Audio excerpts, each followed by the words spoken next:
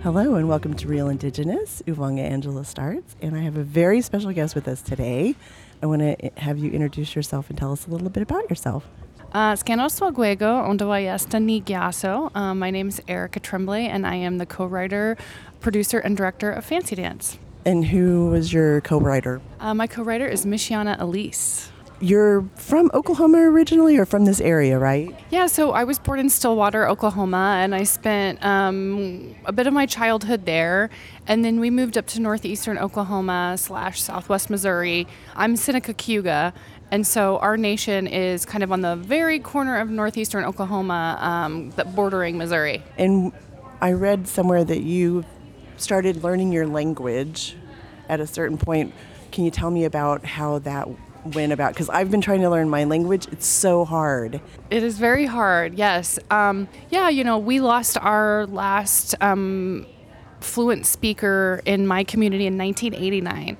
So I didn't grow up with the language really around me much, other than like rote memorized speeches that I would hear from time to time. But yeah, I was just kind of feeling a bit unsatisfied with my career, and I was thinking, like, I was working in advertising and publishing, and I was like, oh, like, I just hate going to work every day. What do I get to do? And so I started researching to go back to school, and I was looking at like different MFA and PhD programs and like Indigenous studies and those sorts of things. But I would always like look at the faculty and be like, well, why am I going to go learn from like a bunch of like non-native people about my community and other Indigenous communities? So just on a late night search, I saw this small native-ran university in Ontario, Canada, that was offering a 3-year-long language immersion program in Cayuga. And it was like just one of those aha moments where like late at night I was like, this is it. And so like I couldn't sleep. I waited until like 9 a.m. and their office opened, and I called them up and I was like, hi, I'm Ongwe Howe, I'm from Oklahoma.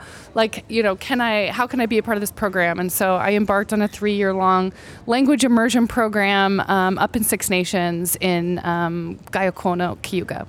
Now, are those your ancestral lands? I live on my ancestral lands now, actually, in upstate New York. I live on Cayuga Lake. And there was kind of, a similar diaspora happening with a lot of people in Native communities around the Revolutionary War. But post-Revolutionary War, there was a group that ended up going up to Canada, a group that stayed, and then we had fled to Ohio. And we're there for 80 years until Jackson decided to march us down to Oklahoma. So I'm just been so lucky to now have lived in 3 Haudenosaunee lands, and it's really a special thing for me to get to live on Cayuga lands in upstate New York, but still come home to Oklahoma where, my community that I grew up in is, and to get to have multiple homes. So the first time I went back to our ancestral lands, I just, you feel that feeling. I mean, did you have that when you went back? Oh, 100%. In fact, growing up in Oklahoma and hearing some of our speeches and hearing just some of our teachings, sometimes they didn't always make sense. Like, we have deer here in Oklahoma, and, we believe that like deer is the leader of the animal, and that like the first wild strawberry that pops up is like the leader of the plants. And I always listened to stories like that and just was like, okay, like, just a story. And then, my first spring living on Ongwe Howe lands in upstate New York, I was like, oh, this makes so much sense why there's like 50 different ways to say water, because there is water everywhere. There are deer everywhere. There are wild strawberry. And so there was just this like really like interesting sense of homecoming, that there were these things that I had known my whole life, but then I actually got to like understand them and like learn them in new ways and tactile ways. So have you been able to use any of that regained knowledge in your work? Oh, 100%. When I was developing Fancy Dance, I was in the program at Six Nations Polytechnic, and I was, studying Guyakona for 8 hours a day with my language cohort, and then I would work at night to develop the project, writing it and packaging it. And I was inspired by the language and kind of the new understanding that I was having around my ancestors' worldviews. I mean, we live in this world that is just so steeped in misogyny, so steeped in white supremacy. And as we were learning the language, I started to see these like beautiful, I guess, I'm trying to figure out a way to put it into words. I was seeing this like beautiful view into a different way of living, where you could see that at one point those things didn't exist, and just seeing how the language was set up, how the syntax and the grammar and all of that was really geared around communal living, geared around verb-based nouns, where everything is in motion, everything is in connection and working with each other in the world. And that just opened my eyes and opened my heart to a whole new understanding of not only myself and my community, but also my storytelling. And I 100% was applying those explorations in the projects that I was working on at the time and continue to do. And also, I come from a long line of teachers, but I would be a horrible teacher. And so a lot of the people who were in my cohort, have gone on to teach, and I was like, well, that might not be how I can put back into language revitalization, but I can make movies, and I do make media.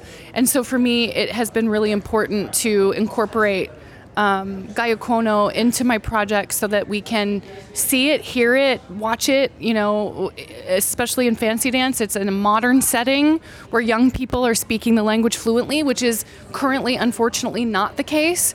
But kind of imagining that as a reality and showing it on the screen, I hope will inspire more people to want to learn about their languages, and hopefully we can get young people excited about it. It's truly been one of the big milestones in my life in terms of not only being inspired, but finding some hope and joy to cling to. I mean, in my language class, my final project was media training for the high schoolers that were in there, so that they would recognize how we're portrayed, how our stories can be portrayed, and why they should care. Yeah, 100%. And I think that's across the board in all aspects of our lives as Indigenous people. And, it's interesting because, currently I'm a member of the Writers Guild of America, and currently we're on strike. And a lot of people have asked me, well, what's at stake for something like this? And I'm like, well, when we talk about authentic storytelling, sometimes you hear all of these buzzwords, right? And people just throw around diversity or throw around inclusivity and all of this, but really at the core of it is we are meant to be telling our stories, and we are responsible for telling our stories. And those who hold access to, power and resources, their responsibility is to allow us to tell our stories. And it's funny because you think about, this conversation around AI and one of the big negotiation points with the WGA and the big companies, and it's AI can never tell these stories. Not only because they aren't grounded in that experience, but these are our stories to tell, and they're ours to protect. And there's a lot of responsibility that goes along with that, and a lot of thinking about what your role is, making sure that you're checking in with community, making sure that your elders are on board, and if they have suggestions that you sit and you listen. And it's a large responsibility to take on, but it's also important that we are embarking on this work because we have to share our knowledge and our love and our creativity with each other. So recently we've seen a big boom in us telling our own stories. And do you see that once the writer's strike is finished, do you see that continuing? I try to be an optimistic person, but I continue to always kind of come back to my pessimistic side. And I think it's really hard to sustain the work that we're all trying to do when the system is rooted in capitalism. And when the dollar is the bottom line it makes it extremely difficult for the people who hold the resources to take risks. And, I was recently having a conversation with a friend of mine who is like, so into films and studies them. And I was like, how many feature narrative films have been made since Smoke Signals? And we were sitting there and we were like, maybe 20, maybe. And, I owe a lot to folks like Sterling Harjo and Sidney Freeland and Black Horse Low, who were like out there and they were like finding ways and they were like pushing through and like making incredible films. But there aren't a lot of them. And that's because access to resources has been guarded and has been like kept from us. And so I'm optimistic to see that folks like Sterling and Sydney and every, all of my mentors and my peers are kind of like in an era where we have access to some resources. It's like better than it was before, but I'm not sure how much you can applaud these decision makers for like doing still less than the bare minimum. And, there are so many other storytellers that are out there that are like waiting for access to resources. And so I feel extremely lucky and I have so much gratitude for the position that I currently am in, where I've been able to make a living wage and work in my art. But I still come up against that brick wall time in and time out. And I think it's until we find ways to dismantle the fundamental way that film and television is made, we're going to struggle as Ongwe people to tell our stories in the ways that we would want to tell them. The thing that's really impressed me, talking to Sierra, talking to Vera, and they're all like, we want to kick the door. We've been kicking the door open. We want to hold it open for the next generation. I think that goes back to the way we think of the world and planning for the next 7 generations and bringing them along with us. And it makes me happy. But then Rutherford Falls gets canceled. Alaska Daily gets canceled. And then, we lose some of the strongest, most interesting female Indigenous characters on television. And it makes me so sad. It is sad. I mean, it's heartbreaking, really. And you want to be like, why? But you're not ever going to get a straight answer, and you're not ever going to, even if they gave you the answer, you're not going to understand it or agree with probably the reasons that these executives choose to make these decisions.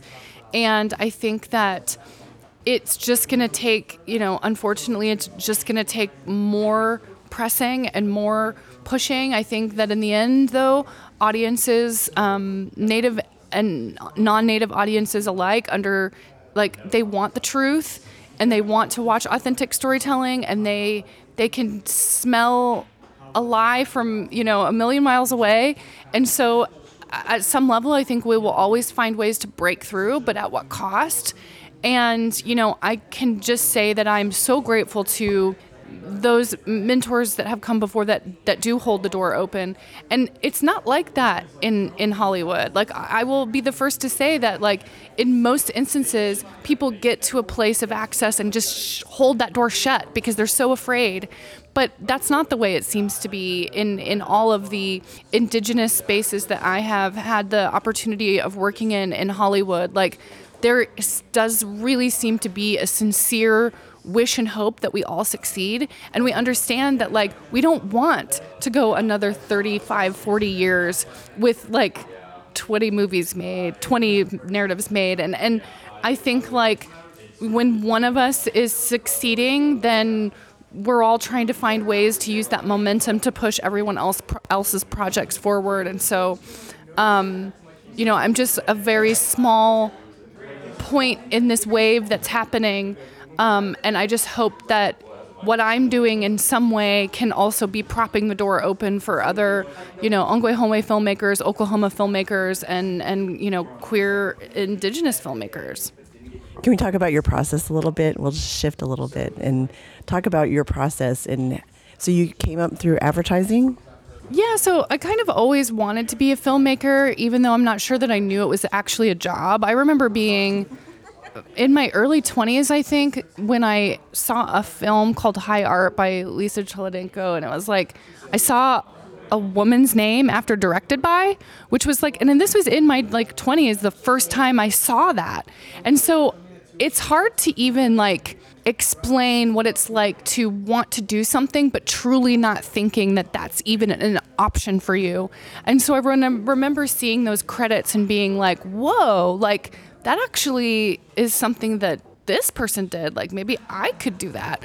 And so, you know, I was lucky enough to get a scholarship to go to a state school, and I went there, but they didn't have like a film school program. Like I didn't have access to anything like that. And but after college, I moved out to LA, you know, and I was working as an assistant on some things, and I worked as a PA, and like it was sustainable for just a couple years really before I was like, oh, I actually need health insurance.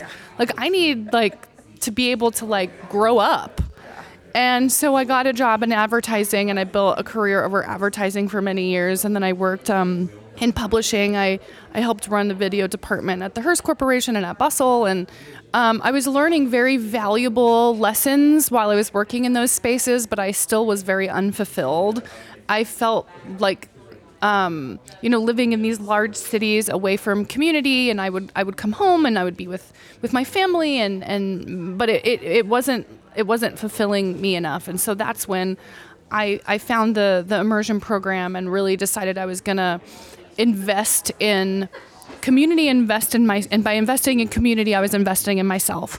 You know, started writing. I wrote a short film and directed a short film that was shot here in Oklahoma with Lily Gladstone called Little Chief. That got some attention, and I was able to get representation. I got an agent and I got a manager, and then, you know, I embarked on putting Fancy Dance together, you know, with my co-writer and producers. And I'm kind of glad I went and lived some life and learned a few things. And yeah, I mean, my process is largely based around endings. I see those first and find my way there, and hopefully rooted in some sort of like, you know, human interactions and human relationships, and finding the small ways that we're able to like celebrate our existences here with each other, despite oppressive systems bearing down on us. Well, and I was actually at the First Americans Museum the night that you all were shooting there, and you know, the whole evening opened with ceremony. And I mean, I've been on, I don't know how many sets and stuff, and I was just sitting there going, wow, this feels right. This feels amazing. This, like, the whole community was there, and it just brought us together.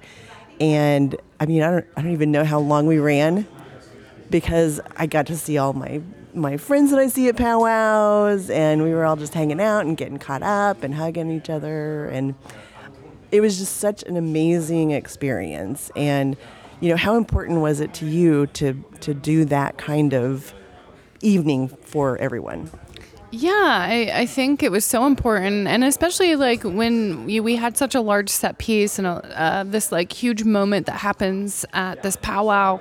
We were such a small, low-budget film, it's like really hard to pull something like that off, especially in the middle of COVID and all of that. And so I remember just talking with the producers and being like, you know, will we bring these people in to do this? Like, they're doing a service for us, and this is their generosity that is like bringing their talent and their energy and their spirit to our film.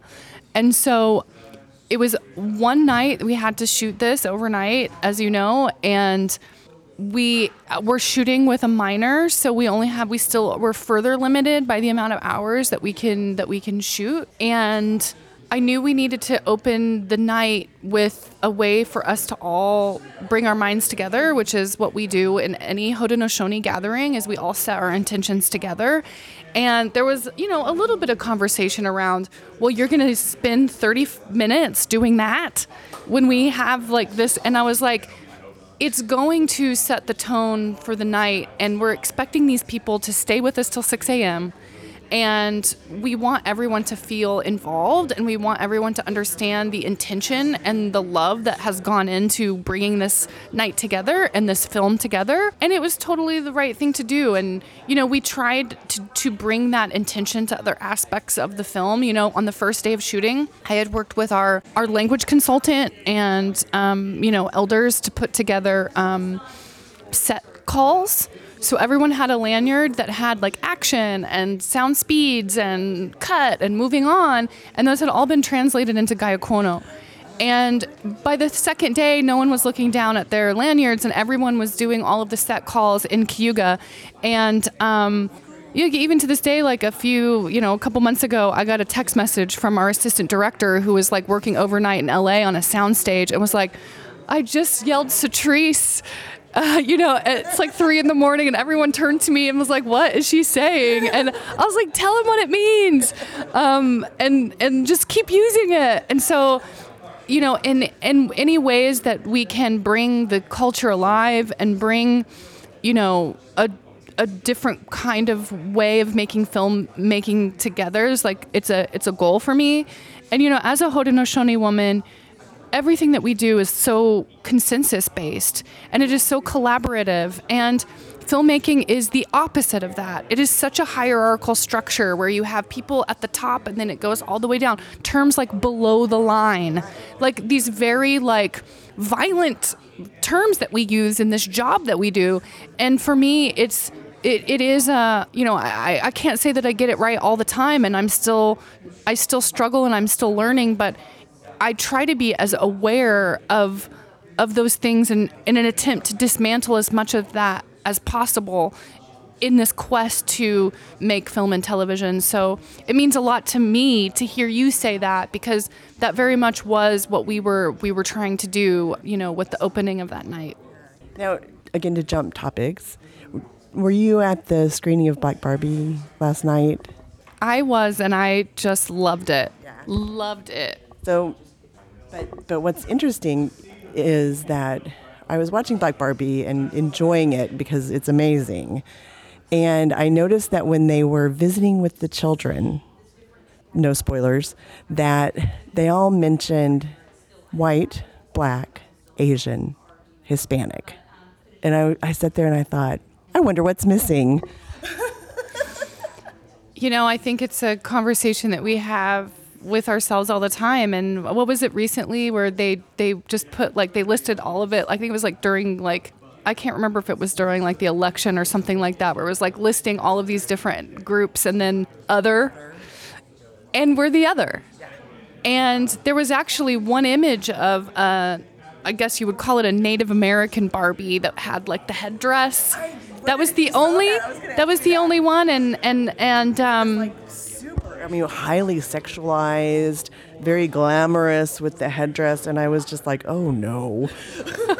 Oh no, indeed. No, I just really loved what she did with that film and the conversation that she was having, and I think we're all having these conversations around what our kids are seeing, what's being represented, how we're represented, how we're not represented. There's a lot, and I'm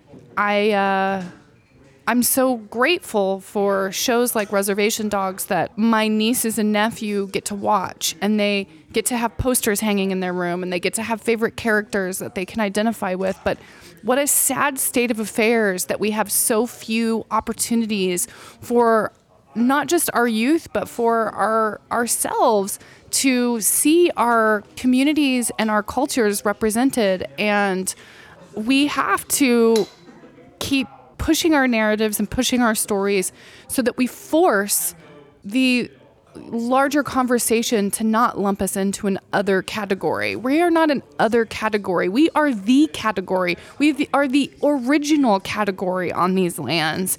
And just the basic lack of understanding and respect for that is pervasive everywhere we go. So, I thought a lot about that film and got to meet her last night and was just blown away. But I and I also kind of think about deadCenter and how grateful I am for them choosing her film as the opening night film, and then we're the closing night film, and what a wonderful kind of bookend conversation that Dead End is committing to around having conversations around BIPOC, queer, female-centered stories that are around legacy and around generational knowledge and around passing on knowledge generationally.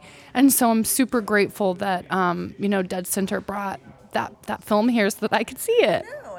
So to close up, I usually ask our guests a couple of questions. So the first question is, what advice would you give your younger self? Oh, gosh. Well, I have had 3 knee surgeries recently. Oh, no.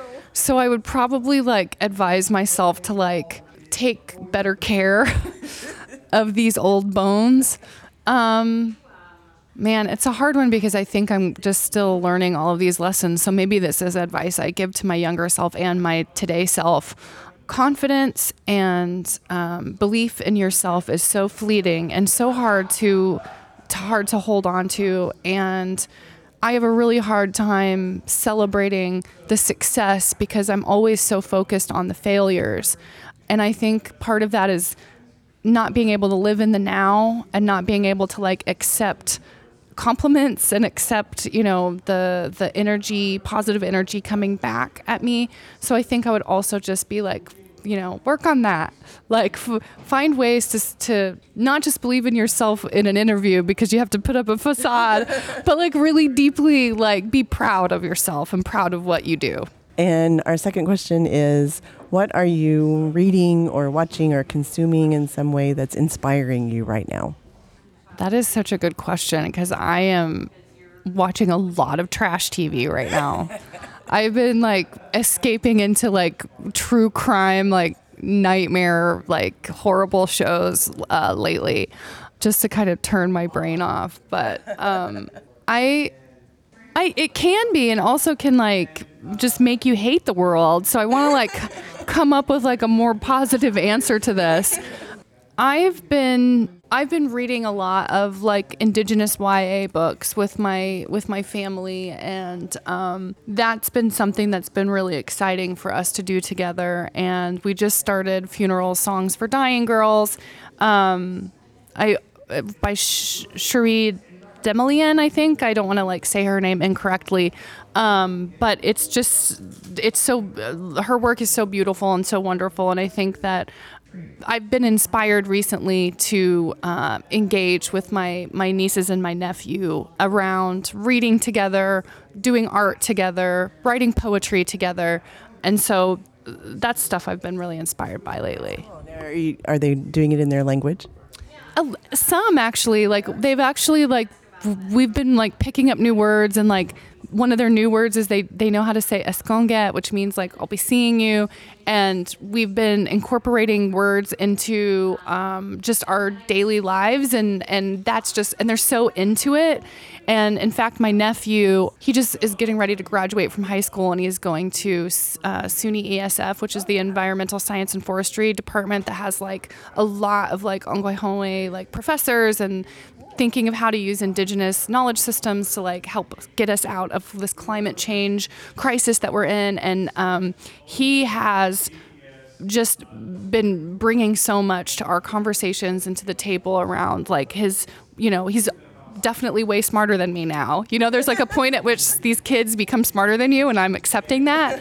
And so they had lived here and they recently, a year ago, moved up to the ancestral lands as well. So it's been really wonderful to have, cross generations there on Cayuga Lake together as we, rematriate our little plots of land in the best ways that we can. So it inspires me every day.